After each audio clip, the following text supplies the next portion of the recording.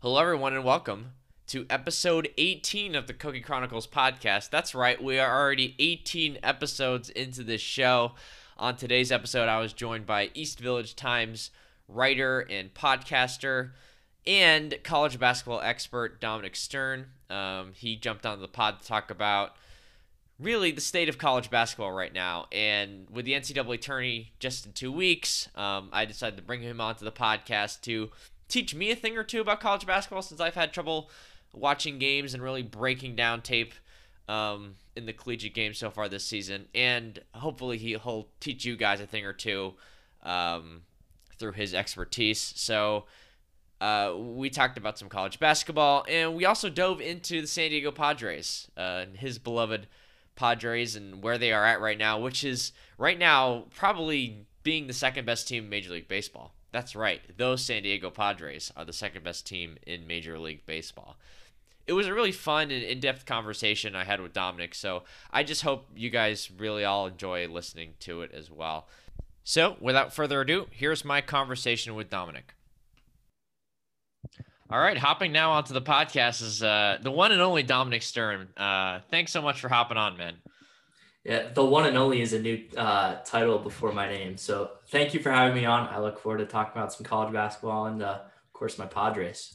Yeah. But I guess just first, before we get to the Padres stuff, and I really wanted to have you on at least once to talk about the Padres, since I'm seeing your Padres content all the time on my Twitter feed. I do want to touch on and talk about college basketball, because it's a subject that we've talked about a lot of things, different things on this podcast, but it's something we haven't quite touched on yet. And personally, I've had trouble watching the games because not only college basketball without fans, that's a really tough experience. That's part of it. But also I just personally, I also cover the Arizona Coyotes for Cronkite News. So that takes up a lot of even some of the NBA stuff I'm watching as well. And that's NBA and the pro. I'm more of a pro guy than a college guy, but so that's kind of like taking over a lot of my time. And I've really had trouble trying to find like college basketball, like sneaking college basketball in terms of watching or even doing like general research really until this week. So I'm looking forward to sort of talking about the bracket a little bit, breaking things down. But to sort of organize this conversation from the college basketball aspect, I asked you to compile four teams in like four teams for four different categories. So top four teams in the country, four underrated teams, four overrated teams, and your last four teams into the tournament at the moment. So just to start, who are your top four teams at the moment? Because I think three are pretty much locked in, and then the fourth one is a debate. I feel like it's a debate, especially after yesterday. Yeah, like you mentioned, there's a very clear top three. It's been Baylor and Gonzaga all year. I personally think Baylor's better than Gonzaga. I know I'm generally in the minority in thinking that, but you really can't go wrong with either of those two teams. I think, coming into at least the past 2 weeks, they're very clearly at the top. And Michigan has been the third team for a very long time, but they have certainly separated themselves from the field, and they're really putting themselves in that category with Baylor and Gonzaga. They're 4-0 since coming off their 3-week COVID pause, because there's one of the weird strains of COVID-19 was found within the athletic department. So the state health department of Michigan shut down all Michigan athletics for 3 weeks. And the Michigan basketball program, it's been very well documented this year that teams coming off of COVID pauses, not just pauses where like they're facing a team and then like that team can't play the game, and so then they can still practice. But Michigan wasn't able to practice for 2.5 weeks, had a couple of days of practice, and they got thrown into the ring of playing the most experienced team in the country on the road in Wisconsin. And they were down 10 and a half. And everyone's like, oh boy, here could come the fall of Michigan. But no, they stormed back in the second half. They beat them. They beat Rutgers. They beat Ohio State last weekend. And then they absolutely crushed Iowa last night. So they've really put themselves in that category. They've always been the third best team in the country, at least for a long time, but they've really put themselves from tier 1B into tier 1A. And the fourth team, like you mentioned, really tough to decide, because I have my top 25, and after the top three, it was Ohio State, Illinois, Iowa, Alabama, Houston, Oklahoma. to round out the top 9. And all those teams except for Houston have lost this week. So it's like, where do I even go from here? Just because there's the clear top 3. And then after that, it's just kind of a free for all. And for me, I decided to go with Illinois at 4, just because it's a team that I loved coming into the season. And they strung together a ton of wins. I could have easily gone with Ohio State, but they've lost twice in the past week. And Michigan State has been a team that's been on a tear lately. They beat both Illinois and Ohio State this week. So, I mean, like, I could have put them here, but that would have been just so wrong because they've lost to so many bad teams this year. Like, the 4th team was really tough. Iowa obviously lost to Michigan. Alabama lost to Arkansas. Oklahoma lost to Kansas State, who sucks. And that was certainly not a good look for them. But they had compiled so many fantastic wins throughout the year that it's hard to knock them off too much. But I decided to go with Illinois at 4. But you could really not go wrong with Ohio State, Alabama, Iowa, or even Oklahoma. Yeah.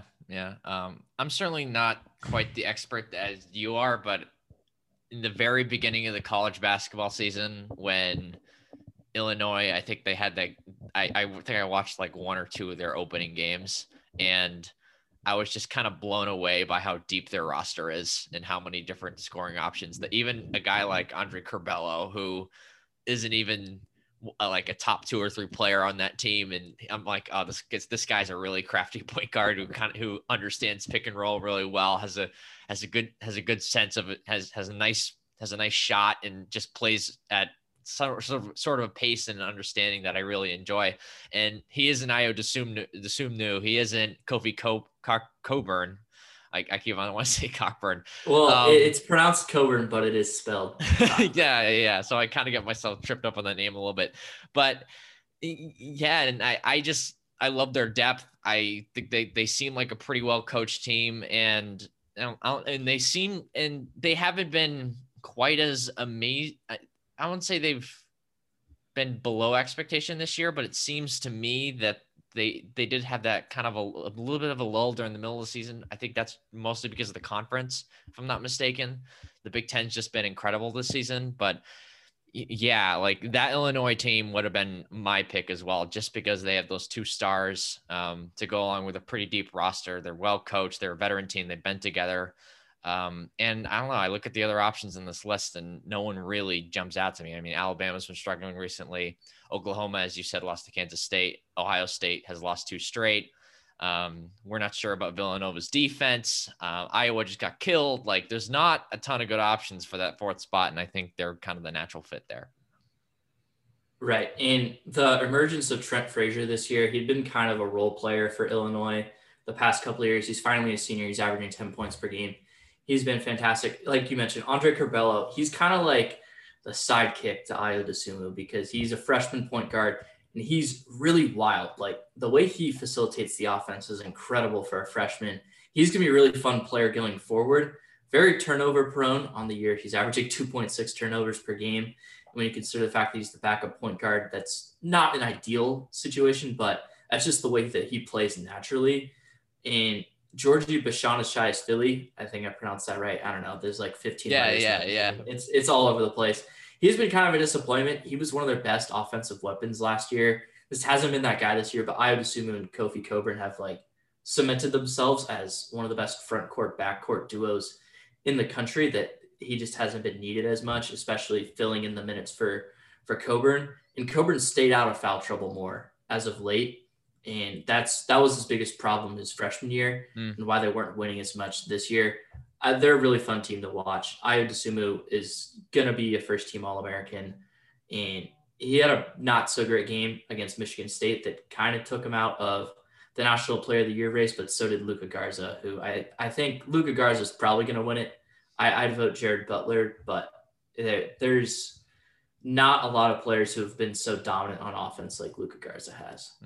Seems like you're a huge Baylor guy in terms of their ceiling as a team, Right. and just how kind of dominant they've been all season in an excellent conference in the Big 12. So it seems like you're just like head over heels for this team. And I mean, if you watch that Baylor Illinois game, like Baylor shut them down, especially at the start of that second half. And they just, it really like choked the life out of them. Even though that was very early in the season, you could tell that that team was playing at a level that you rarely see at the collegiate level, just in terms of their chemistry together, not offensively, which is what you usually see with like a Gonzaga or whatnot, but defensively, the communication they had on that side of the ball and how athletic they were on the perimeter and how kind of big they were on the perimeter as well. Yeah, that team might have one of the best backcourts in NCAA history. Like they are so loaded. They have 4 guards who would start anywhere else in the country, and 2 of them have to come off the bench. They're just such a fun team to watch. If they're gonna get beat anywhere, it's gonna be down low. But Mark Vital is a really strong defender, and he's just a presence down low. And they got a player who transferred from UNLV last year. His name is Jonathan Shamwa Chachua. Yeah. And it's a fun name to say, and just like watching him run down the court, he's such a big guy. They're a really fun team to watch. And like I said, I think they're better than Gonzaga. Obviously, it's no knock on Gonzaga. They're really good. But I think the way that Baylor's mowed through the Big 12 leading up to their COVID pause, which was almost 3 weeks as well. Then, of course, they did not look good against Iowa State, who's even worse than Kansas State. They're a really good team. It's can they get over that Baylor hump that Baylor just has not been able to get over because Scott Drew's teams have never done well in the tournament. Yeah, that'll be interesting. I feel like they have too much talent to not at least get to the Elite Eight. And I know Definitely. that sounds like a strong take, but it just seems like we have 2 teams this year who are just heads and shoulders better than everybody else. And usually, we've seen plenty of upsets before, but usually those are teams that are very good and could potentially be on that next level. Usually end up falling. Like usually there's like 2 seed teams, like that Duke team that one year, that Michigan State team that other year, where I think everyone had them going to at least the Elite Eight. I had them losing in the final that year, so it was not fun. But so did everyone else, so it wasn't a big deal. Yeah, and everyone kind of loved at least the potential of that team, and they showed a lot during the season. But the Middle Tennessee State just kind of kicked them out in the first round. Or that, I mean, of course, the famous Virginia team, the first ever 1 seed to lose in the first round. But those teams weren't quite as dominant as this one, as either Gonzaga or Baylor. I think at least with Gonzaga, when I watch this team, I think that out of all the basketball teams in the country, that includes the NBA, they are, to me, the most entertaining to watch, just in terms of their connectivity on the court, the ball movement, the defense. All of it, it's just beautiful basketball to watch, and I get a big smile on my face every single time I watch them play, because it's really unbelievable, and their roster depth is so deep, and I love Suggs, especially as an NBA prospect moving forward. I'm kind of obsessed with Gonzaga, to be honest. Yeah, they're a really fun team to watch, and even they struggled with Santa Clara on Thursday. This week has just been nuts. I mean, it's what you kind of come to expect with college basketball. But yeah, like you mentioned, they're really good. Their offense has now moved to number 1 in KenPom, and their defense is top 10 as well. They're just such a fun team to watch. And they were one of the few teams in the nation that I could like name all 5 starters at the beginning of the season. Obviously, the more and more I watch every game, that there's more teams on that list, but they're so fun to watch. And part of the reason they're fun to watch is because they're 5th in adjusted tempo. According to KenPom, they just move down the court and they just score like none other. And anytime Drew Timme draws the end one, he just does his mustache thing. They're so fun to watch. I mean, I enjoy they got guys like Timme, who's really skilled. I think Kispert is an underrated guy who I think could certainly find a really nice quality role player role in the league. I think I like and the fact that Nemhard's like their backup point guard ish. It's stupid. It's disgusting. Yeah, it's disgusting because he's better than almost every other point guard in the country, and there he is like the backup to Jalen Suggs. It's incredible. Yeah, so those are pretty much the top 4 teams. And I mean, I guess when you put in Illinois into that 4th spot, it isn't too complicated, but you do have to think a little bit about that 4th spot. And I guess just to add on your Michigan point a little, just quickly here, it's surprising how skilled they are. I didn't expect them to just be quite as skilled and poised as they are this season. And heading into the season, a lot of people were like, "Oh, this is a bit of a transition year for Michigan." They missed out on Josh Christopher, like they missed out on a couple other signings, and people were heading into the season being like, "Oh, they're probably going to make the tournament," but nothing too special. I don't think they were even ranked to start the season, and here they are. So it's incredible. And Juwan Howard, heck of a coach. Yeah, he still has yet to coach a game in the tournament, so that'll be an interesting test. But they've been so incredible, and the main storylines going in with the lost recruits, and then them losing Xavier Simpson, who had been their point guard for the past 4 years, and John Teskey, their really dominant center. And obviously, the story's been Hunter Dickinson and how good he's been, how much Isaiah Livers has stepped up. They're just such an incredible team to watch. They have experienced guys and talented freshmen with a very good head coach. They're a tournament team to just watch out for. That's for sure. So those are pretty much the top 4 teams. So who are your next 4 in terms of 4 teams you might think that are a little overrated in around college basketball right now? Overrated. I think the first team you got to mention is Virginia. They are technically still the reigning national champs, and it looked like they were trending in a very solid direction. They were ranked number 7th, and they've really picked on the bad teams, the ACC. And then last week on Monday, they ran into Florida State, and Florida State absolutely dominated them 81-60. And everyone's like, oh, well, this was a really good performance by Florida State team, a Florida State team that's ceiling is really high. They're a team that could certainly meet with those 3 teams in the Final Four. And they played Duke, who had been a really good team as of late, but they've had so many question marks down the stretch, lost that game. And then the final capper was them losing at home this week to NC State, who has just been not very good this year. And Virginia, they're known for their defense. Tony Bennett team, that's been the strength of the program for so long, but their defense just hasn't been the same this year.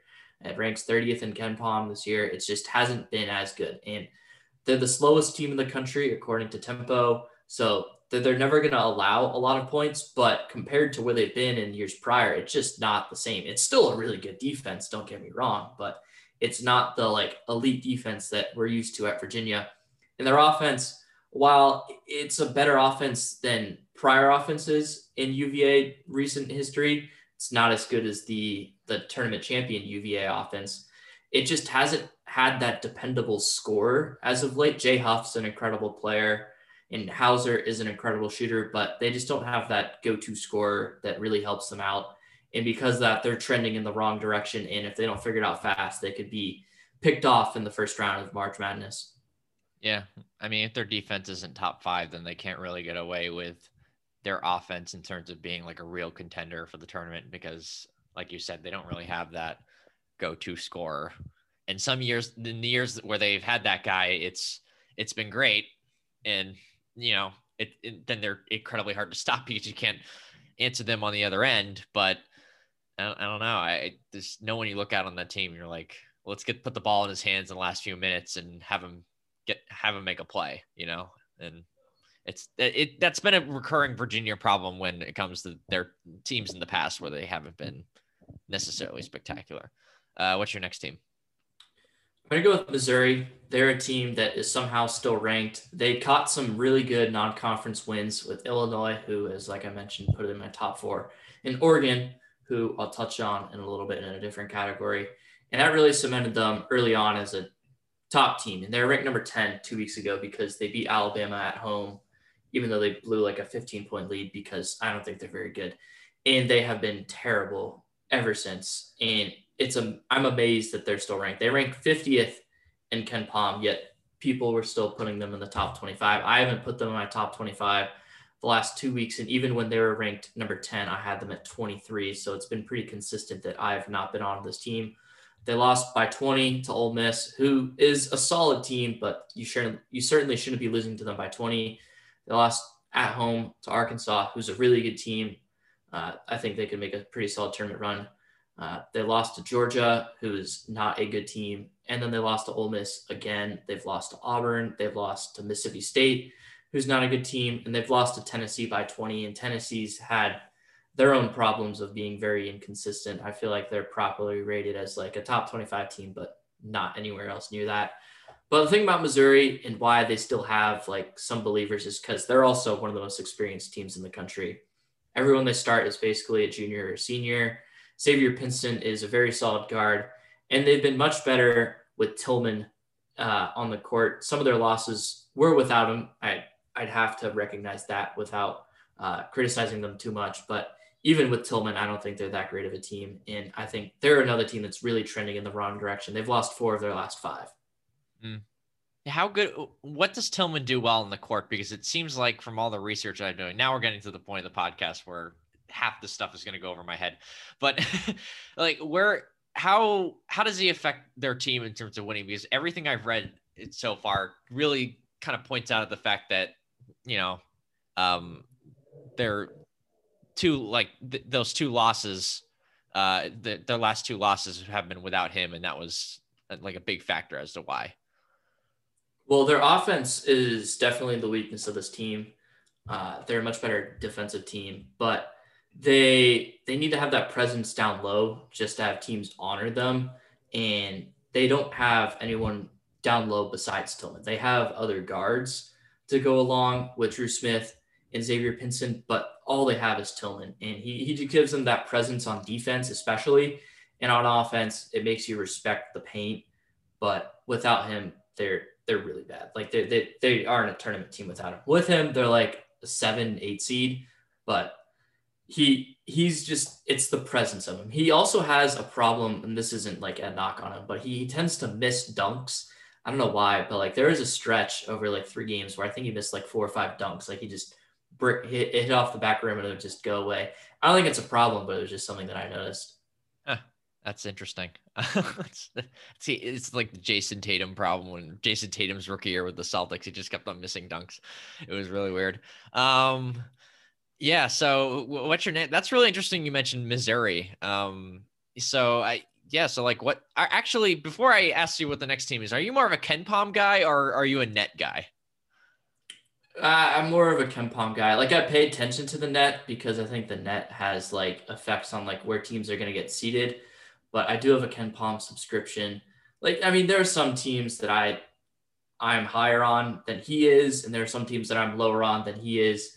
I think where he has Missouri at 50 is a little too extreme. I think they're in like the 30 to like 40 range, not 50, but I'm more of a Ken Palm guy. Oh, interesting. Yeah, what's your next team then? This might shock some people. I think Iowa. Ooh, okay. Because listen, this team is an offensive juggernaut. Like there's no way around it. They're number 2 in offensive efficiency. They were number 1 before Michigan absolutely shut them down. But I think that's a trend that you're going to see. Because playing the Big Ten, Luka Garza, he's their best player. A lot of people think he's the best player in the nation. That's just not true. But he's the best. He's the best scorer in the nation, and they suck on defense. They're ranked 79th in adjusted defense. And I think they're honestly worse than that because at one point they were ranked like 110th in defense. And then they had a stretch where they played Rutgers, Michigan State before Michigan State got good, Wisconsin and Penn State. And all those offenses are very inconsistent. And their defense played well in those weeks. And they're a much better defensive team with CJ Frederick, who had missed a couple of games, especially during that stretch where they lost 4 or 5. They're not a team that's going to lose 4 or 5, but I think some people are treating them like they can win the national title. I don't think that's true. I think that they could very easily get picked off in the tournament. It just takes a team being able to make shots and because they just don't play any defense. But their offense is capable of beating any team in the country. But the way that they've been playing over the past month, it points me to thinking that they could be a team that like loses in the Sweet 16 when a team has a couple of days to prepare for them. Then all of a sudden they come up with a good defensive game plan. If a team is a good big man, they are very prone to losing because Iowa, they've lost to a team like Illinois because Kofi Coburn shut down Luka Garza. We saw Hunter Dickinson lock up Luka Garza. He wasn't able to do anything. Indiana beat him twice. Trace Jackson Davis, who I think is absolutely incredible, is just being wasted at Indiana. He locked him down twice. So if you put up a good big man performance, I think that you can beat them. Like if Iowa gets matched up against GCU I forget his name, but they have a 7-foot center. Like that could be a legitimate problem in the first round if Iowa gets matched up against GCU. Yeah. Yeah. I can see that because I think I watched an early season Iowa UNC, the early season Iowa UNC game, and UNC has like a plethora of big men they can just throw at people. And Garza wasn't very efficient in that game. And that's pretty telling in terms of not just his National Player of the Year standing, even though it looks like he's just going to win it anyway. But in terms of, if they go up against the wrong team, heck, even in round 2, because I mean, I doubt one of these mid-majors teams have the bigs necessarily to match up against him, because it seems like every mismatch he goes up against, he's just going to kill the opposition because he's still really good. But say they run to a second round opponent, could get dicey, right? With the right game plan. And it really stopping this team really comes down to stopping Luka Garza. If you wanted like a real chance. And they have other good players. Yeah. Like, yeah. CJ Frederick, like I mentioned, Jordan Bohannon is a really good shooter. He's been not as great as of late, but they're a talented team, and they were able to beat UNC because they got the ball in the Garza, the big men crashed, and they just checked it out. And Joe Wieskamp has been really good for them lately. So, like I said, they're a good team. They're a really good team, actually. But some people think they're going to be like a Final Four team. I don't see that at all. Interesting. Yeah, and like you said, they're not very good defensively, and it is kind of hilarious to watch them play. Just 4 guys in the perimeter. There's not a ton of off-ball movement. It's just catch the ball, shoot the 3. It's kind of like it's a little rocketsy, but instead of it being the point guard dribbling up, like Harden dribbling up on top of the key, it's just kind of either Garza in the post or something around the lines of that. So what's your next team? So my 4th team is going to be Virginia Tech, and that's going to displease my dad because that's the school he went to. But this team has been in the top 25 for a very long time. They just lost to Georgia Tech. I mean, they were coming off a COVID pause of 17 days. So obviously it's tough to criticize them there. But even before that, I haven't had them in my top 25 for a very long time. Been 3 weeks, and they'd still been ranked like 16th. I just didn't see it. Yeah, they got ranked highly because they beat UVA. And as I just mentioned, that win just keeps looking worse and worse. But they have some really bad losses. They lost to Penn State by 20 at home. They lost to Syracuse by 18, who's definitely on the outside of things. And they lost to Pitt by 11. Like they put up some good games against some of the bad teams in the ACC. Like they beat Wake Forest by 4. Congrats. Like they just have some really weird wins. I don't think they're that good of a team. They beat Villanova early on, and people are holding on to that. It went into overtime. That was a weird game for Villanova because Villanova played Arizona State and I think it was Boston College to start the season. Yeah. And then they just kind of got tripped up because they scheduled a game against Virginia Tech out in Bubbleville, and Virginia Tech just came out and they forced overtime, and Virginia Tech just made shots in overtime. So I think Virginia Tech is a bit of an overrated team. That's a good thing to keep in mind for people's brackets, by the way. And the net doesn't really like them either. I'm looking at their net score right now is 51st. Yeah, and that's Ken Palm has them 53. So. Yeah, they don't love this team. The fact that they should not be a top 25 team after this week, and we'll see how they look against Wake Forest this weekend. I was gonna maybe ask you about Virginia Tech because I haven't seen that team play once all season, so I had no idea about like kind of their status, because there's only so much you can read. So, those are your 4 overrated teams. Who are 4 teams that you look at and you're like, we got to give this team some more street cred at the moment? I'll start with UConn. I think this is an incredible team. And especially UConn with James Bouknight. I think James Bouknight is one of the best players in the country. He's been hurt. He got banged up. And then when he got banged up, they dropped some games that they definitely shouldn't have. And because of that, it's really hurting their tournament resume. They're currently a bubble team, but now that James Bouknight is back, I think they'll have no problem making it into the NCAA tournament. Their next 3 games are against Marquette, at Seton Hall, and Georgetown. If they can find a way to beat Seton Hall, who I think is a very solid team, that could certainly help them out. But this team, when James Bouknight is healthy, their only 2 losses are at Villanova and in overtime against Creighton, and Creighton's a fantastic team. So they're just a really solid team, and with Bouknight, they're even better. I think that their length can pose a lot of problems in the NCAA tournament. They're the best offensive rebounding team in the Big East. And when you pair that with a guard that just loves to get to the hoop, and then teams are going to crash on him to defend him, it's just going to create a large problem for teams. They don't shoot the 3 ball too well, and that obviously is a point of concern because you got to make 3-pointers to win games in the NCAA tournament. But they're a fun team to watch for sure. They do run a slow offense though. Yeah, the fighting Dan Hurleys. Yes. You know? It's interesting to see, Bobby's brother is just having a much better 2020, 2021 than Bobby is. It's kind of fun to see UConn kind of, I wouldn't say come back fully, but be relevant again. Is over the last, since they won the national championship game with with Shabazz Napier, really, that program's really just taken like a total backseat. But again, it's really nice to see them. It's kind of a little bit in the spotlight again. But it's good to hear. It sounds like they're definitely going to be a tournament team.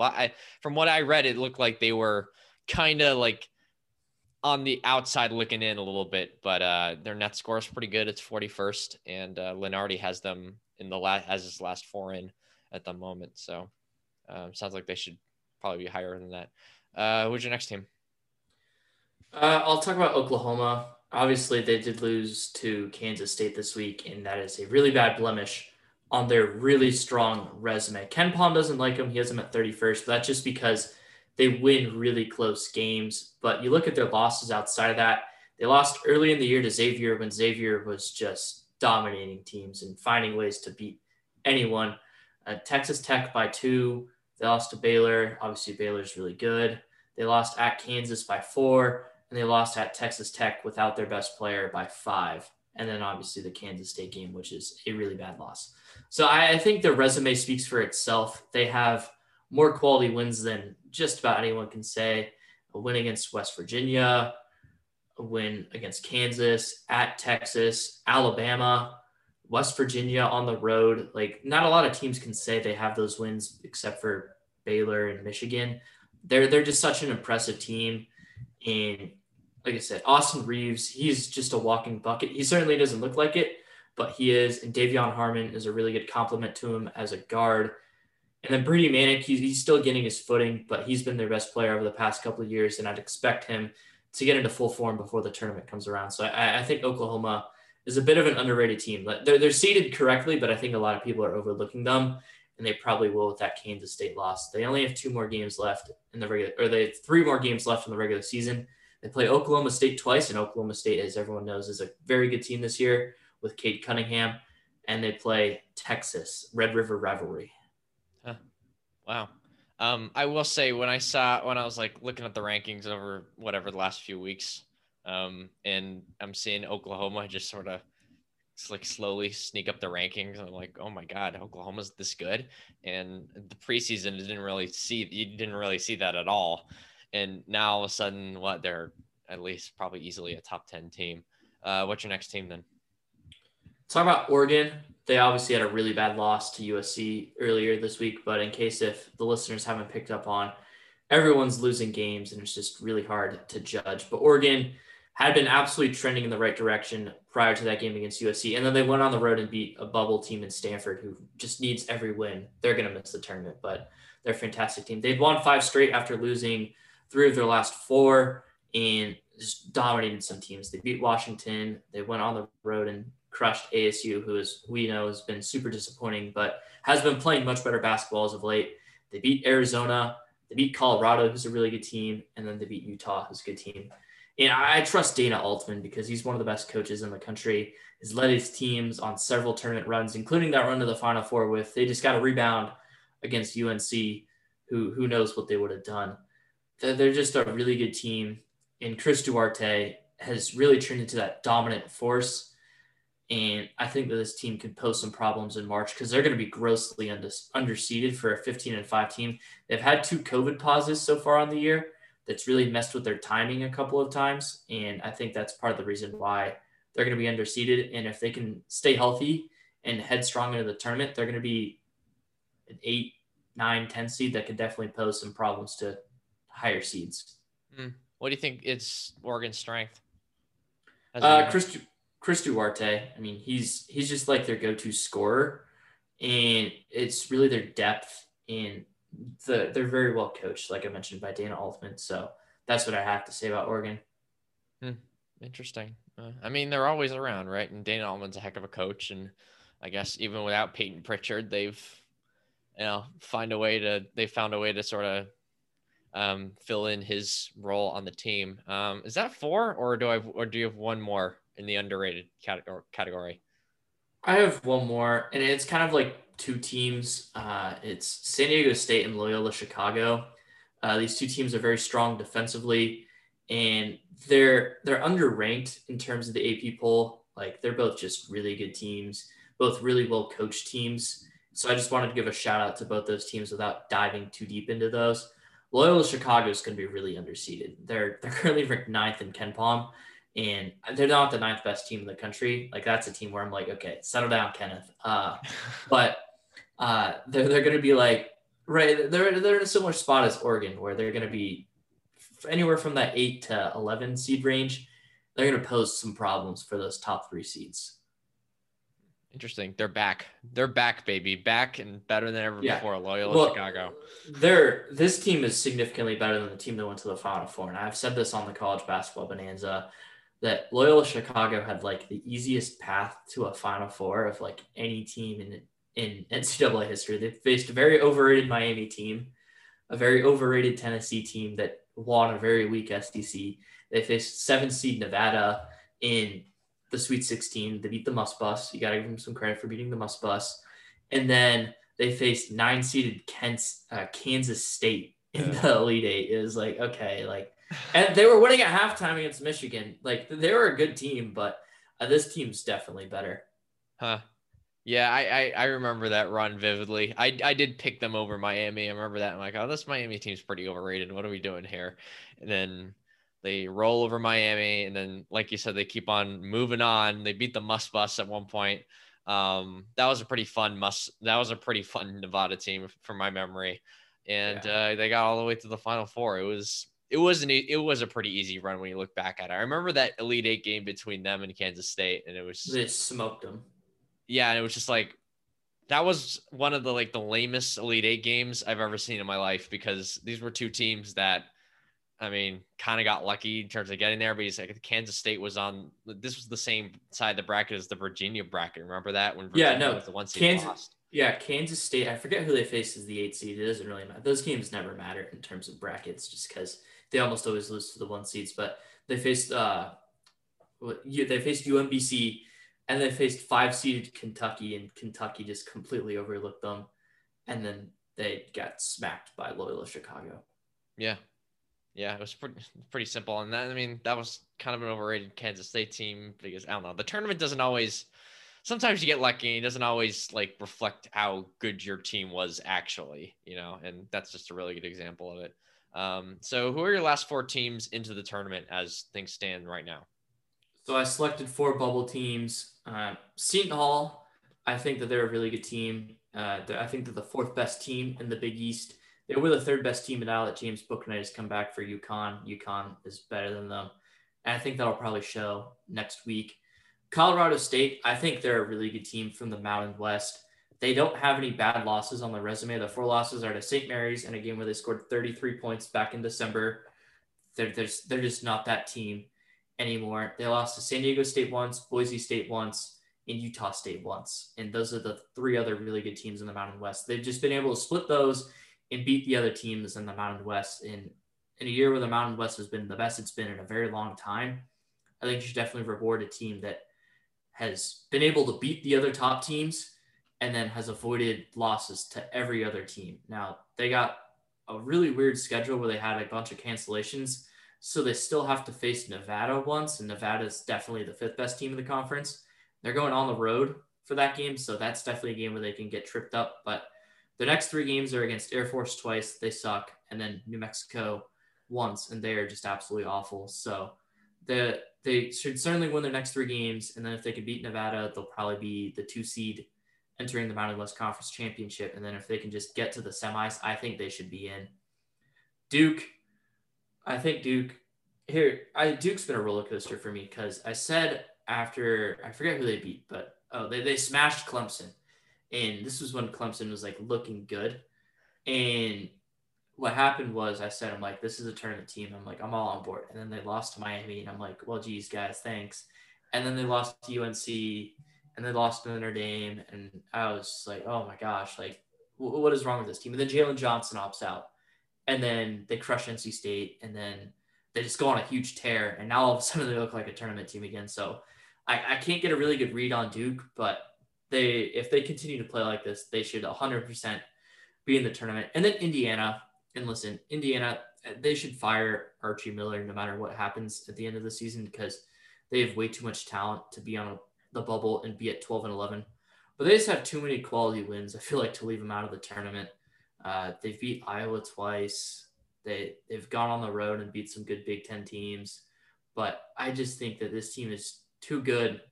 It has too many talented players, and it would be a crime that Trace Jackson Davis is not in the tournament. But the bubble is really weak this year, so I threw Indiana in on there. But there's a lot of weird teams that are on the bubble, like Minnesota, the Big Ten team.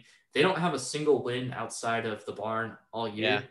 Yeah. And I don't know if Ohio State's going to remain the number 1 seed, but if they do, and Minnesota doesn't win either of their 2 road games, one of them's at Nebraska, and Nebraska is terrible, so they should win that game. But if they don't win either of those 2 road games or win their opener in the Big Ten tournament, they'll either be the first team ever to not win a game outside of their home stadium and make the tournament, or the first team to beat 2 number 1 seeds. That's if Ohio State remains number 1 seed and miss the tournament. So they're just a really funky team.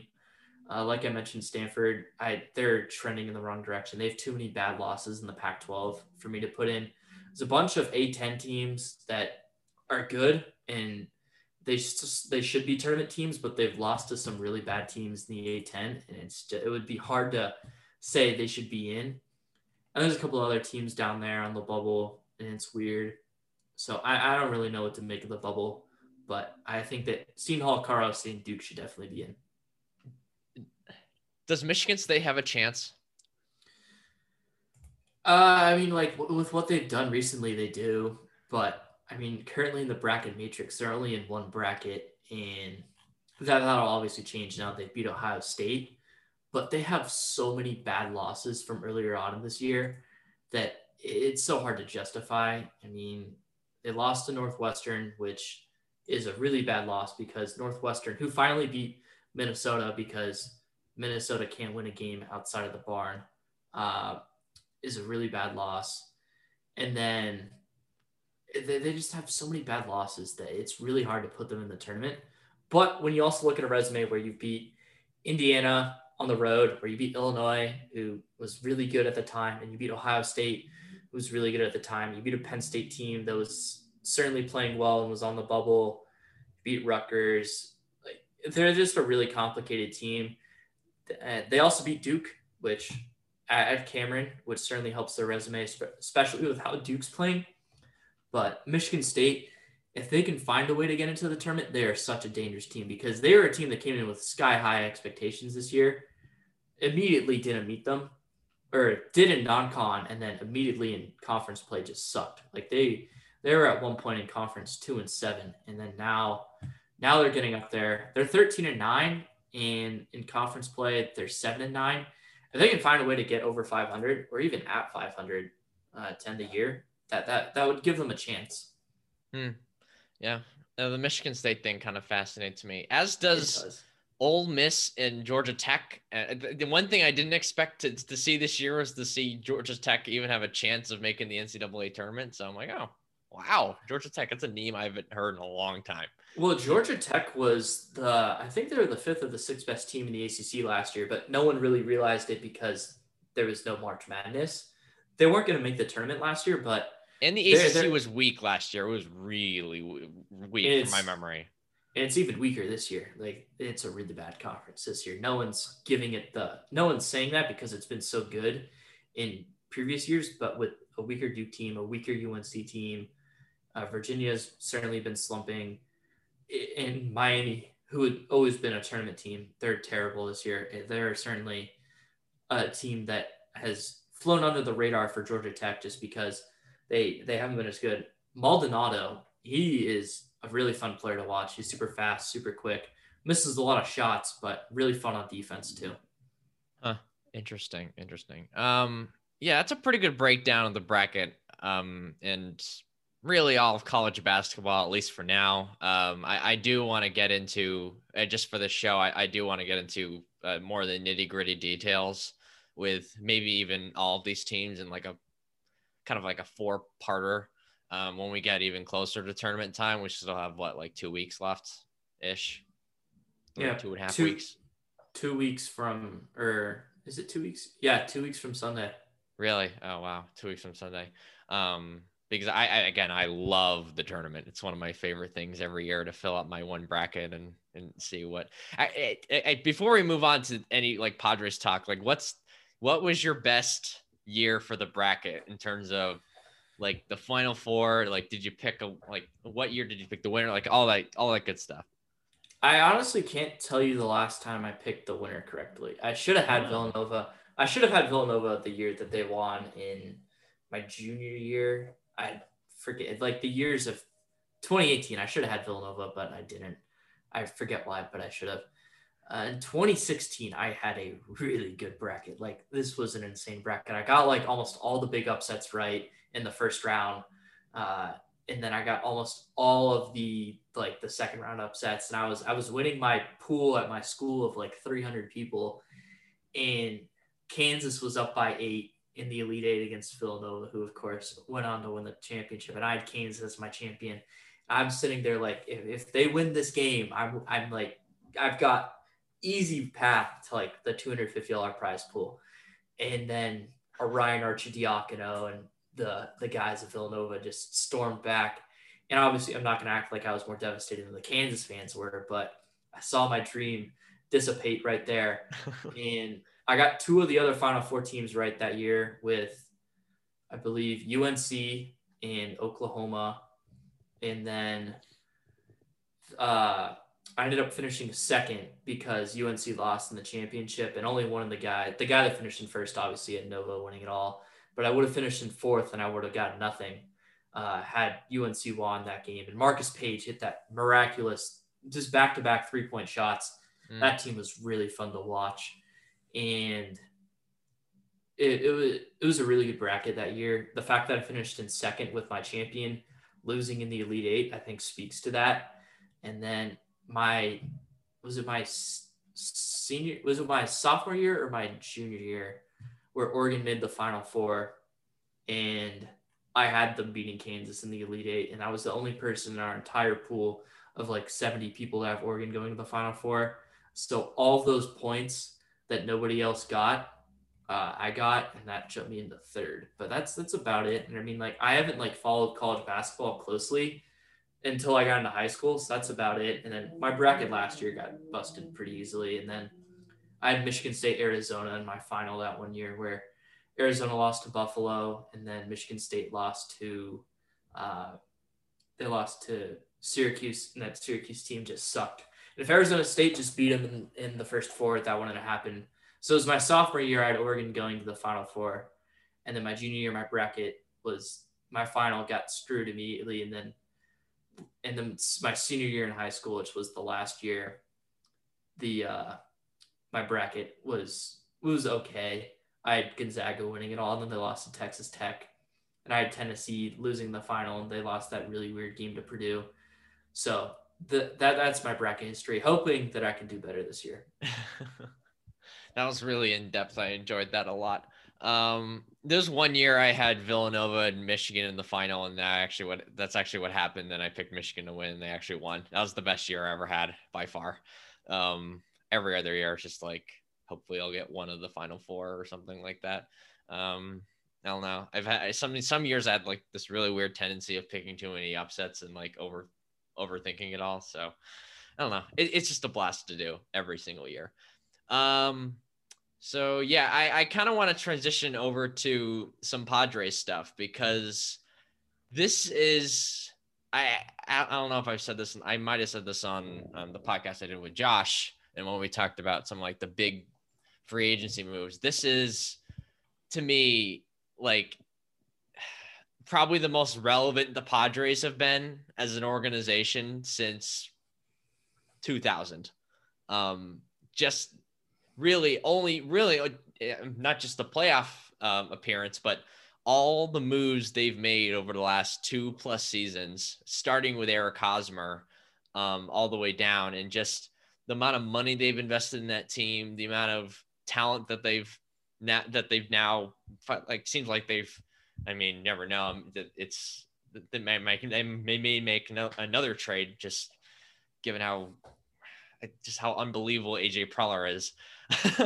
But I just kind of wanted to talk to you about how crazy the last 2 years have been, since knowing your Padres fandom and in your knowledge of the team in a very micro sense. I kind of want to talk about this a little more of a macro conversation. Yeah, I mean, it was a week ago that we were celebrating the 2nd anniversary of Manny Machado Day. To those who celebrate, I certainly am one who celebrates. And I mean, like before Manny Machado signed, like there wasn't much hope. Like going into the 2019 season, the Dodgers were the Dodgers. And the Rockies had been a playoff team for the past couple of years. The Arizona Diamondbacks have been a playoff team for the past couple of years. And the Giants were still the Giants. They're still that talented team. And then Manny Machado signed. And the Padres fans were like, okay, Fernando Tatis Jr., you should come up at some point this year. Some of the prospects that the Padres had been drafting in the Preller era, because Preller's been so good at drafting and so good at international signing, these guys are finally starting to come up. And then Manny Machado signs. And then Padres fans are like, okay, we might have something here. And the first month of the season was awesome. The Padres, at one point they were in first place in that All West, and it was a really fun start. And then all of a sudden the Padres are playing in Washington. They won the first 2 games against Steven Strasburg and Max Scherzer, and Padres fans are like, yo, we like could be something here. And the Padres are up 6-0 after the top of the 3rd inning. We're like, okay, we got another win. And then the Nationals score 4 runs, and then they score 2 in the next inning, and then the Padres didn't score another run the rest of the game. And then the 10th inning, the Nationals have a guy on first, and they bunt, and then Matt Whistler throws the ball to second base, and Fernando Tatis Jr. stretches to try and get the guy out. Foot comes off the bag, it goes in the splits, and I forget what the injury was. It was something in his groin, but he missed a month and a half, and after that, the Padres sucked. And then it was one night in June where me and my friends, like we'd scheduled this for like a month. We were going to go to this Padres game because like it's senior year. Like we had nothing going on. We're like, we're going to go to this game. And it happened to be the game that Fernando Tatis Jr. returned. And that game was electric. It was one of the most fun games I've ever had at a Padres game. And the Padres started to trend upwards. And at the All-Star break, the Padres were 500. They were 42-40 at one point, and then it just fell apart. And then Fernando Tatis Jr. got hurt. And the Padres ended up finishing in last place in the division in 2019.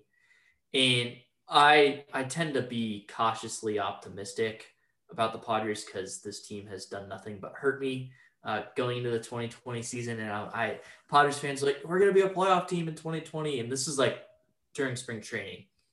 And I'm like, I would just be careful about that. Like, because this is before expanded playoffs, before the 60-game season, before the pandemic. And then the Padres were playing really well in spring training. At one point, they were like 15-2. And I'm like, okay, like, this team has potential here.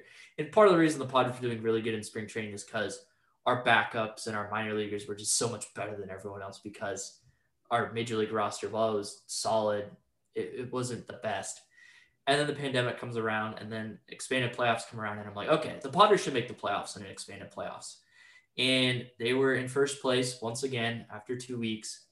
And then They lost 2 games to the Dodgers after winning the first 2, and then they got swept out here in Arizona. As soon as I come out here, the Padres lost 6 games in Arizona my freshman year when I was out here. And then they lose the 3 games when I was out here, when they were out here. And I'm like, okay, I'm just totally cursed out here.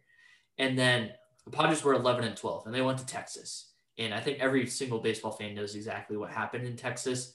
The San Diego Padres, the Fernando Tatis Jr. 3-0 grand slam. Like, people forget, the Padres were under 500 when that happened. Yeah. And they finished with the second best record in the National League and the third best record in all baseball. Unfortunately, in the final 2 weeks, both Mike Clevenger and Dinelson Lamet went down. Lamet couldn't pitch in the playoffs, and the Padres made the very foolish decision of bringing in Mike Clevenger to face the Dodgers, even though the Padres stood no chance in that series. And I was very on the record on my Padres podcast saying, do not bring back Mike Clevenger. Just throw our prospects out there and see what happens. If we win, then we win, and then we'll reassess the situation. If not, then we'll look forward to next year. And then, of course, he tours UCL and is now going to miss the entire 2021 season and part of the 2022 season. So that was really disappointing. But then the Blake Snell trade happens. I was just sitting on my computer playing video games and it happened. And I'm like, all right, hey, like this is a move that puts us closer to the Dodgers. And then the next night, the Yu Darvish trade happens. And I'm like, all right, we're just as good as the Dodgers. And then they bring back Turner and they sign Trevor Bauer. And I'm like, okay, we're not as good as them. But it's gonna be an exciting season. I've already got a couple of spring training tickets. I just can't wait. Games are in 2 days now. It's gonna be awesome. Yeah. And the thing that I kind of want to understand is why did this organization all of a sudden start spending money like they were the Yankees? And some people say, oh, it's San Diego. It's a big market. You'd be surprised, Koki. You've never been to San Diego. How do you know? And like, they like their baseball there. You'd be surprised. And I'm like, well, if that was the case, then where was the money in the last, I don't know, how many other years of Padres baseball? How come in my lifetime, at least, since I've started watching baseball, they never even been on my radar at all? I mean, as someone from Boston, Massachusetts, the Padres were the least relevant team. To me, they might as well have been playing on Mars, because they're an NL team out west, not winning that much at all. And it was just like, at least we played like the Rockies in the World Series. Like the Padres were, they might as well have been in AAA for all I knew. They were for a while. They were. Yeah. And it just seemed like I just couldn't trust for a while. When they signed Machado, it was weird because it was hard for me to really trust an organization that hadn't proven that it can turn signings like that into something. It felt a little bit like an A-Rod situation with the Rangers, and then they'll have to like unload his contract eventually because the owner doesn't want to spend money on the team because the team isn't good enough. But it's been the opposite. Now all of a sudden the Padres are one of the 2 best teams in baseball, which is a sentence I don't think I would ever say, maybe ever. So I'm just curious as to like, why all of a sudden, why are they willing to eat Yu Darvish's contract while also paying for Hosmer, while also paying for Tatis, also in the middle of a pandemic, which is the thing that I think is really notable in this conversation, when big market teams aren't even bringing on money either. So what changed, I guess, is my question, financially especially. Well, so earlier this decade, Ron Fowler and Peter Seidler, they basically became co-owners by buying the team. And in 2015, they went out and they traded for a couple of guys and they signed James Shields. And that was really a sign that things were changing with ownership. Obviously, that whole mission failed there. They tore it all down, rebuilt, and that's now where the Padres are at now. Yeah, I remember that. And this offseason, Peter Seidler became the majority owner for the San Diego Padres. And he has way more money than Ron Fowler. And what Ron Fowler did when he was the majority owner, it can't be understated. He changed the culture within the Padres, and we all thank him for that. But Peter Seidler has more money, and it's all about mentality, because all of the baseball owners, they have enough money to where if they wanted to, they could go out and spend it, because the best way to generate profit in the MLB is to go out and spend and win. And in order to win, unless you're the Tampa Bay Rays, you have to go out and spend money. And that's what Seidler's figured out. He said, all right, let's go out. Let's go get Manny Machado, who's one of the best players in all of baseball. certainly I think he's a top 5 talent in baseball. He hasn't performed to that talent anywhere recently. Obviously, he was third in NL MVP this year, but that's just one season. And then going out and trading for guys, because Padres season tickets, they're at an all-time high. They've always been top 15 in attendance despite not being anywhere near top 15 in record. And partially it's because Dodgers fans and Giants fans sell out the stadium every single time they come down. And that's not going to change because those games are going to be sold out anyways because Padres fans hate that. But the Padres have a decent-sized fan base because, like you mentioned, San Diegans love baseball. It's one of the best baseball towns in all of America. The talent that comes out of San Diego, just like for draft in college, is unmatched, honestly, except for like Texas and Florida, because those are obviously similar places. And so they said, you know what, the attendance will come, the viewership will come when we put a winning product on the field. Because you go watch the highlights from the 90s runs for the Padres when they're playing at Qualcomm Stadium. They're selling out Qualcomm Stadium, a 60,000 seat stadium. Like I mean, that obviously it's the playoffs, like they're going to sell it out, but they were selling out that stadium the entire season in 98. So the Padres fans, they'll show up when the Padres win. Obviously, there's the closet Padre fans because the Padres suck and like you don't want to admit that you root for them. I had no problem doing that. I wear my Padres stuff all the time. I wear my Padres jersey in the off season after we sucked in 2019, and everyone's like, Dom, why are you wearing that? I'm like, because I love this team. And Seidler realized that, hey, I don't care that we're a small market. It's baseball. If I put a winning team on the field, the fans are going to come. The money's going to come for me as well. And he's 100% right. And that's what's ultimately going to happen over the next course of hopefully the 5+ years, because this team's going to be good for a long time. And you got to remember, Fernando Tatis Jr., he's only making $1 million on his new contract. It's backloaded, and the good players of the Padres acquired this offseason. Blake Snell only making $10 million. Yu Darvish only making $18 million. So those guys, considering how well they're going to do for the Padres this year, they're not making that much money. So the Padres were able to go out and do that. And they have young guys on the team right now that aren't making a ton of money. So it allows the Padres to pay some of their really good players. Yeah, it's interesting because the way they set up the contracts, a lot of this is backloaded anyway. And I guess like Darvish is interesting. It was particularly interesting. And it's true that they may not be paying all of his salary right now, but at the same time, like he's 33, 34 years old and with an injury history. And when it's pandemic time, that's the sort of contract you may want to kind of unload, especially like, and there's not a lot of in a seller's market when there's just not a lot of teams that are willing to buy and kind of take that risk. I thought it was a great risk. Don't get me wrong, but it was like a move like that was just a sign of, all right, there's no other team in baseball willing to do this except for them, because again, it's kind of a risk when you're bringing on a pitcher in his mid-30s with an injury history, who just found himself after what it looked like his career was kind of over for a second there.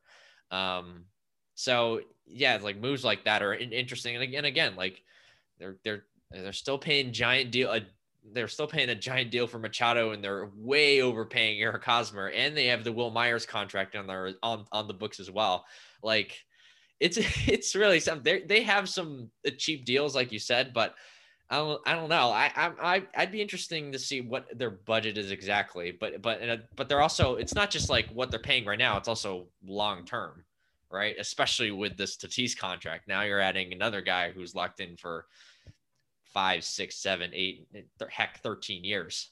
So I got to give them credit, man. Like I never thought in a million years the Padres would ever be spenders and have multiple $200+ million contracts. It never in a million years would I ever think that would happen.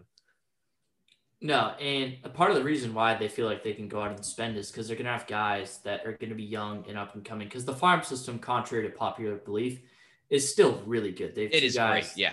They have 2 guys in the top 10 in just about any prospect place you'll look at, with Mackenzie Gore and CJ Abrams. CJ Abrams is a name that's not talked enough on the national level for prospects. And I think it's just because He was drafted in 2019 and then tore it up in rookie ball. And then 2020, there are no minor league games, but he's flying up prospect rankings. And then guys like Ryan Weathers, they make their MLB debut in the playoffs against the Dodgers, and it gets 4 outs without allowing any runs. Guys like that are still really talented for the farm system now. It's lost its depth, but like I mentioned, the AJ Preller has done such an incredible job drafting in the money that they weren't spending on the major league team. In those years, they were spending internationally for prospects, and those guys are just super talented. Like they spent $11 million on Adrian Morejon, who's going to be a very important piece of the Padres. He started game 3 against the Dodgers, and he didn't do all that great, but that's not part of the story because he just wasn't ready to start a major league playoff game. So it's going to be a fun time, and they've been put into a flexible position where they can spend on guys for the next 2 to 3 years to help the team win right now. And then the prospects are going to come in and hopefully fill in for them. Yeah. Yeah. But again, young guys get expensive, and that's part of the key with the Tatis deal is that they were able to sign him up before they have to deal with any of the arbitration crap or the free agency crap. And that's why it was such a team friendly deal. That's why I loved it. Loved that deal a lot for that. I love that deal for them quite a bit. And it's not just like the aggressive signings and even the most aggressive recent trades. It's when they first started building this up and they were starting to do deals like the Trent Grisham deal. Because I remember when I saw the Trent Grisham deal, I'm like, this is awful. What are they doing? They're trading a young second base prospect who has some promise, despite the fact that he had a really poor rookie season, for a 4th outfielder. It just didn't really make much sense to me. And it just felt like Preller was being overly aggressive given the fact that this team given the fact that it just did not seem like this team was anywhere close to being ready yet as a playoff contender.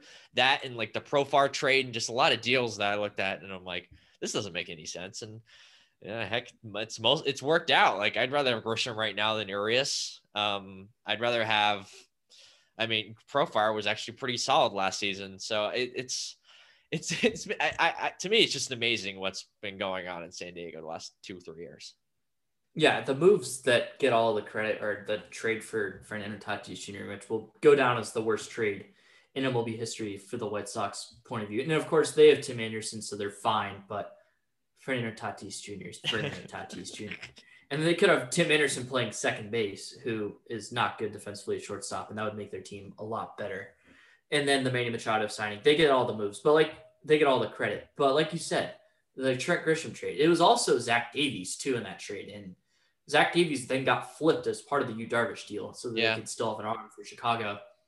It's a shame that Padre fans never got to see Zach Davies pitch in a Padres uniform in person because he was really good last year. Yeah. And he was a big part of that.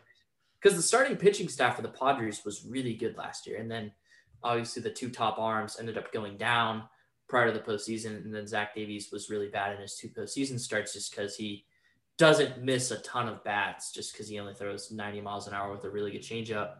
And then when you face good playoff teams like the Cardinals and the Dodgers, they were able to hit them hard. And it's just a really fascinating moves like that. And then getting Jake Cronenworth as a part of the Tommy Pham trade was huge because he filled in for Eric Hosmer at first base, but everyone's like, oh, what's going to go on? And then he let's throw in Cronenworth at first base. And everyone's like, what are we doing? This guy's a second baseman. And he's making all these diving plays against the Dodgers, and he gets a home run off Dustin May. And everyone's like, yo, this guy's really good. And then he ended up falling off a little bit more towards the end of the season, but was really good in the playoffs against the Cardinals and the Dodgers. So it's been the small moves that teams like the Dodgers have done really well that make them the championship caliber team. And we'll see if they have any more small moves in them. They signed Brian O'Grady, who has been referred to as Walmart Jock Peterson, to a major league contract. And he's expected to be the Padres' 4th outfielder this year. He had a home run in the backfield scrimmages yesterday off Yu Darvish, which is no joke because Yu Darvish, I think, is really good. And it's moves like that that help you win the championships that don't get enough credit because of the moves like the Manny Machado and the Fernando Tatis Jr. moves. Yeah. And then they just signed Ha-Seong Kim, and they didn't even have a position for him. They're just like, oh, let's just bring this guy in. Let's see what happens. Right. And as it stands right now, according to Fangraphs, Profar and Kim are off the bench for this team, which is kind of disgusting in terms of their major league depth at the moment. And you're right, they built this team without really having to go into their minor league system much. Which, and the only way you can really do that is if you're willing to spend. I that's what I think, because like the only to be able to keep Gore and Abrams and Camposano and guys like that is you got to be willing to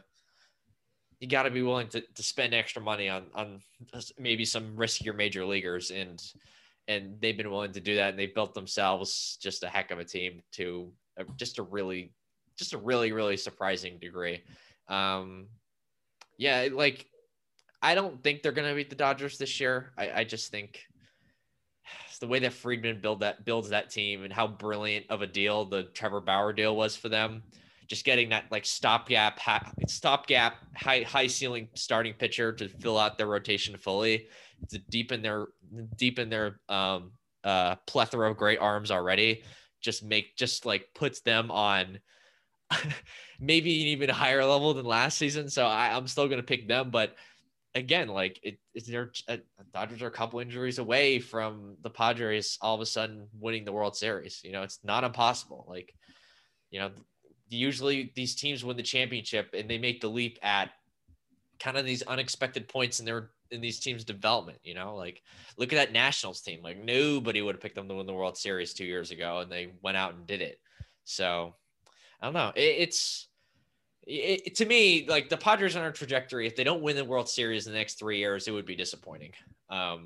Just given the amount of money and resources and even like prospect depth that they've been able to cash out. Like they need to cash in with this to cash in. They need to cash out with a championship. Like, and I know they still have prospects to keep the runway pretty long, but I don't know. I just feel like when you invest this much into the team, the win now aspect, even if you're not giving up a ton for long term. I mean, of course, I've seen this with the Red Sox a bunch. You need to take advantage of that window, you know, because you never know when the window's going to close. Because sports are unpredictable, man. So I have faith, and I mean, I'm just gonna predict them to win the World Series because I think they're the second best team in baseball. I don't care if I think the Dodgers are better. Like, I feel like if they're the second best team in baseball, I can predict them to win the World Series. I don't care. No, it's not crazy at all. Yeah. Right? Yeah. And like I said, I've come into every season with like low expectations, but this season's different for a lot of reasons, and it's gonna be interesting to see because the Dodgers, they could never get it done after a full season. They did after a short season. It's not a fake ring. I'm not one of those people. Every team had the same set of circumstances, but Clayton Kershaw, who had been really bad in the postseason after 162 game seasons, he has a really good postseason after a 60 game season. Wonder why? It's stuff like that, and them getting to face the Brewers in the first round, and then facing the Padres without their two best starting pitchers. They beat the Braves and then the Rays, who I thought were really good teams. Like those are really good wins, but like they got there very easily. Baseball shifted now. 2 years ago, more like definitely 3 years ago, I would have said the AL was heads and shoulders above the NL. Oh, 100%. It was the Dodgers and everybody else. Remember that one year, 2018, when the Brewers made the NLCS, and that wasn't an NLCS team. They just didn't have any pitchers. Remember that team? Yeah, I had them going to the NLCS before the season started because the move for Christian Yelich was a really good move before Christian Yelich was MVP Christian Yelich. Yeah. And they had a really good year in that was the 2018 season. They they just didn't have the starting pitching to, win a series against a really good team. No, absolutely not. And they faced the Rockies in the. And that Dodgers team wasn't great, but like you just knew though, like the Red Sox, the Yankees, and the Astros were all better. Like those are the three best teams in baseball, and they 100%. Were all in the same league. It just happened to be that they're all in the American League. But now I think it's totally shifted. Like I look at the top 5 teams in the league, and maybe one of them's from the AL. Yeah, it's the Yankees, and then the White Sox are 6. And the Yankees are suspect. Like we did the podcast. I ranked them. Did I rank them at 4th or 5th? I had them at 4th. I had them in front of the Mets, but I had the Braves in It's front of the Yankees. The Yankees pitching staff is so grossly overrated. It is incredible. it's Like they're relying on Corey Kluber, yeah. who pitched 1 inning last year and like 40 innings in 2019. Jameson Taillon, who's had 2 Tommy John surgeries. Domingo Herman, who his teammates frankly don't support, didn't pitch at all last year. Luis Severino, who didn't pitch last year. It's like, where are people pulling out this Yankees pitching staff is good? I think the Mets pitching staff is also overrated. I mean, if you want me to get in on that, I mean, Interesting. That's a DeGrom. little I mean, spicy. DeGrom's really good. He's the best pitcher in baseball. Yeah. You can't say anything else besides that. Cookie is really good. He's old though, so we'll see how he bounces back from the 60 to 162 game.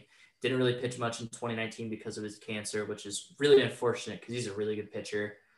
Thor, I don't care what anyone says about him returning in June. The dude had Tommy John surgery last March. He's not returning in damn June. He's not. That's just not possible. He's a luxury for them though. Right. Yes, he's really good, but he's not going to be a really good starting pitcher in the 2021 season. Marcus Stroman didn't pitch at all in 2020. He's had some injuries. And then David Peterson, he's their guy. And Taijuan Walker has some injury history. Really good arm. The fact that people think this is the 3rd best rotation in baseball, I think is a big misunderstanding. They have DeGrom. They have a bunch of talent, but the talent comes with a lot of question marks. So I think the New York pitching staffs are very overrated. And the Yankees bullpen has gotten significantly worse over the years. It's not the 2017, 2018 bullpen that it once was. It's just not. We did the podcast on the AL East. We broke down each team pretty deep and in depth. Really went down on each player and kind of went through, the rotation, the lineup. If you look at the Yankees, it's just a lot of just a lot of dudes with a lot of injury history, Look at the lineup. It's like Judge and Stanton. Those guys are always hurt. Why, how can I in good faith trust in them? And, that's a lot of these baseball. I mean, and you mentioned that the Mets have a lot of injury problems with the rotation. I think I can almost apply that logic to every team. And I think the Yankees are like an extreme version of that. So that's why I'm probably even more pessimistic on them. But I don't know, can you name a team in the league that doesn't have at least some injury problems with the rotation? And that's why depth is so important, right? Because the Dodgers. The Dodgers are a whole different animal, but maybe the Padres have a couple guys. Lamet with the injury problem. Yeah. Clevenger's already out. But Lamet could be like the 5th best pitcher on the Padres in 2020. I know, which is disgusting. It's insane. He has the best slider in all baseball and a fastball that goes 98 miles an hour. He's gross. He should have finished in front of Jacob deGrom for the NL Cy Young Award last year. Obviously, that's just me being picky because I'm a Padres fan, and that's what it was. But, I mean, Chris Paddock's going to be better this year because he worked on his fastball over the offseason. Joe Musgrove is really good. I don't think I like Musgrove a lot. He's underrated. People don't realize how good he was in September last year, facing NL Central teams, albeit, but it's still professional major leaguers. He was striking out at an extremely high rate, and then a bunch of prospects that are just disgusting. Morejon throws 97 with 4 off-speed pitches. Gore throws 94 with 3 absolutely disgusting off-speed pitches. Ryan Weathers was touching 97 in the playoffs last year. The arms are so talented for the Padres, and the bullpen is really good. They did lose Rosenthal and Yates in free agency, but they have so many other options that it should be fine.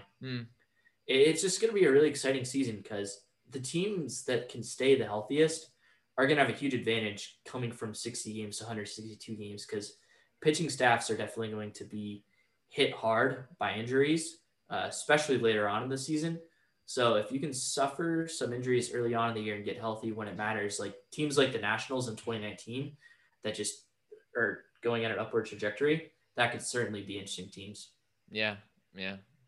But yeah, I guess I slightly disagree with your Mets take a little bit because I think last year they got as unlucky as you could possibly be, and and so many of their arms got hurt outside of DeGrom, and ended to the point where they had to rely too much on the Rick Porcellos of the world. And when those guys really just meant to fill out the very back end of the rotation. And now it seems like they got their ducks in order, and they have a little more depth with bringing Walker, and they bring in your boy, Luke Casey. I don't know if he's actually your boy, but San Diego, so that's why I said it. He's the slowest pitcher I've ever seen. Like, every start he had, the game went 4 hours. It was ridiculous. So I'm optimistic on the Mets this year. I mean, I have them as the 5th best team in baseball. So I mean, I'm very optimistic. I just think that their starting rotation is getting too much credit for what they're going to look like, and I think more should go towards their improved bullpen and their really, really good lineup. Their lineup is top 5 in the league, easy. 100%. It was top 5 last year, and it was, but they kept losing Lindor. 1-run games. Yeah, they had Lindor, James McCann too. Yeah, so what? And they finally get that scrub Ahmed Rosario out of their lineup, and they get Rosario out. And I don't know. Yeah, they got a heck of a team. The NL is just really good, and I think the Braves, the Mets, the NL Central's a kind of a disaster, but like. The Cardinals will be good. The Cardinals will be good. I looked over the roster quickly the other day. I wasn't actually as impressed as I thought I would be. I don't know. A lot of it comes down to Goldschmidt and Arenado because, Arenado wasn't good last year. And then Goldschmidt, since he's been in St. Louis, just hasn't been half the same guy as he was in Arizona. So it's interesting. Like, they're kind of an interesting team. Even though I still think they're going to win the NL Central because the rest of the division is not there at all, really. And I'd watch out for Dylan Carlson. I think he's a very serious contender to be NL Rookie of the Year. When he first came up in 2020, he was not good. When he came up again after he got sent down and the whole COVID pause, he was absolutely incredible. And he killed the Padres in that first series. Fortunately, the bullpen absolutely imploded and the Padres lineup just exploded in the last half of the series. But I think Carlson is a serious contender for NL Rookie of the Year. I'm a huge Nolan Arenado fan. I still think he's the best third baseman in baseball.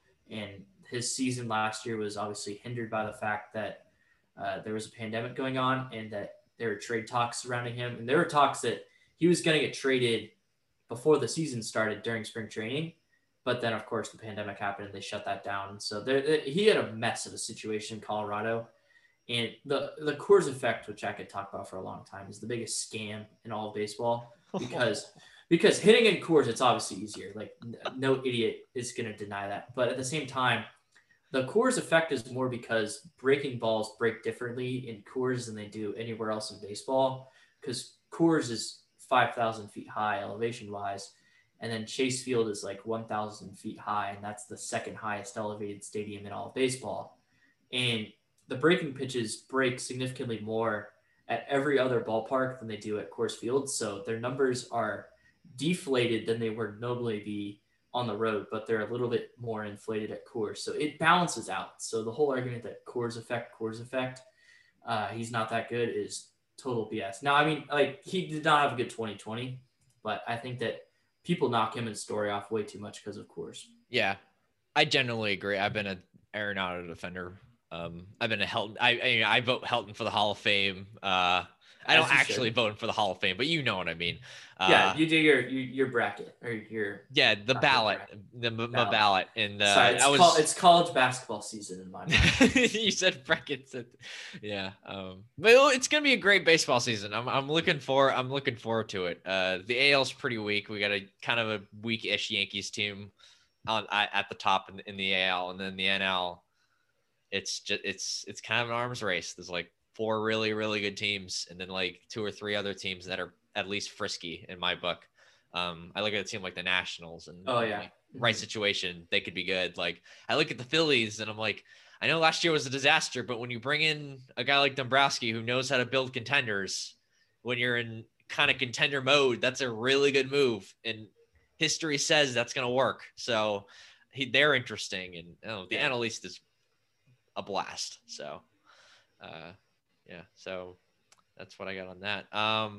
Dom, thanks so much for hopping on the pod, man. This has been a blast to talk about a whole bunch of college basketball stuff and then get some baseball in at the end as well, especially some talk about the good old Padres.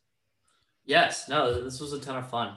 Thank you I will take any opportunity I can to talk about the Padres because I love this team so much. They have not loved me back for a very long amount of my life, but they are now, and it's going to be a fun season. I can't wait to be super toxic about him to everyone else. And because everyone's made fun of me my entire life, and I finally get to return the favor on everyone else. Were you old enough in 2006 when they made the playoffs? I was at the games in 2006. I remember really? watching the game against the Rockies where the Padres were up by 2 in the 10th inning, and then it just fell apart because Trevor Hoffman was just like the worst postseason pitcher of all time, and it was a nightmare. And then I remember in 2010 when they traded for Miguel Tejada and Ryan Ludwig at the trade deadline, and everything fell apart, and losing 10 straight in September. It's been a nightmare, and I finally feel like I can reap the benefits. We've waited, and now that I'm not playing baseball anymore, I can put all my focus into watching this team. Yeah. And then they finally made the playoffs this past year, which is just stunning. I don't know. I can't tell you how many F-bombs I dropped during the playoffs, man. It was a very toxic amount of F-bombs. My roommate, not my roommates, my neighbors had to be like, yo, is everything okay? And I'm like, no. And then they're like, what's going on? I'm like, the Padres are in a very intense playoff game. I'm like, oh. And then they just left because they realized that there was nothing they could do. Yeah, it only get okay from experience. It only gets more intense from there. Yes. You know. No. It only gets crazier. It only gets crazier. Well, because I knew the Padres weren't beating the Dodgers. We just had to beat the Cardinals because the Cardinals have been the only National League team to eliminate the Padres ever. Because the Padres made the playoffs 5 times prior to 2020. They made it to the World Series twice. And the other 3 times they lost to the Cardinals in '96. 05 and 06. So they had to beat the Cardinals when the Padres were just so much better than them. And they were 3 innings away from getting swept by them. And it didn't happen, thankfully. It was an awesome 2 nights. And then the Padres fans decided to have a parade in downtown San Diego during a pandemic. And then the 2 idiots released Slam Diego Love. And it was just a nightmare. All right. I think we should probably end it there. Again, man, thanks so much for hopping on. Yeah, this was a lot of fun. Thank you for having me. Thank you all so much for listening to episode 18 of the Koki Chronicles podcast. Don't forget to follow, subscribe, and spread the word about the show. And until next time, thanks for listening.